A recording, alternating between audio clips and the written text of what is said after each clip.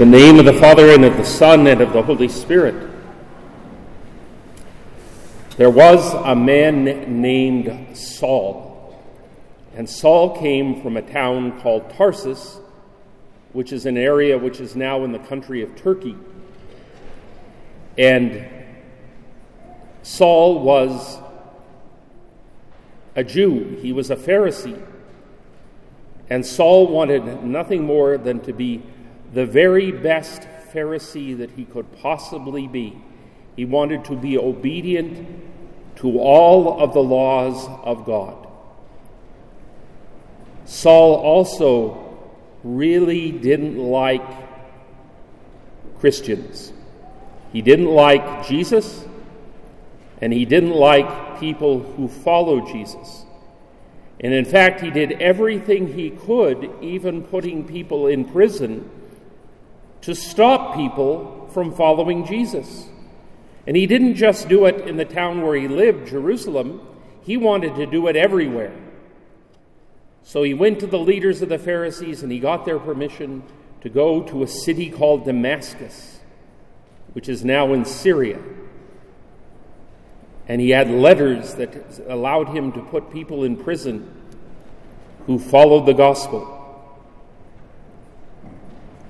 But while Saul was on his way to Damascus, something wonderful happened. All of a sudden, Saul and his companions were walking down the road, and there was a great big bright light. And Saul heard a voice, and the voice said, "Saul, Saul, why do you persecute me?" Saul looked around and he said, "Who are you, sir?" And the voice said, "I am Jesus the Nazarene whom you persecute." Just imagine how Saul felt. One of the people he disliked the most, who had died and risen from the dead, though he didn't believe he rose from the dead, appeared to him. And everything he thought was true wasn't true, and everything he thought was false was true. And he was struck down, and he was made blind. And then Jesus told him to go to Damascus, and there he would be told what to do. Well, he went to Damascus, and there was a follower of Jesus in Damascus named Ananias. And the Lord Jesus appeared to Ananias and said, "Go to this guy Saul and lay your hands on him so that he'll be able to see again."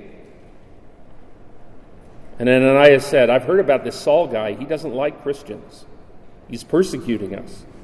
And Jesus said, "Doesn't matter. Go lay your hands on him, because I am going to make him my chosen instrument. He is going to preach my gospel not only to the children of Israel, but to the Gentiles, to the Greeks, and even before kings."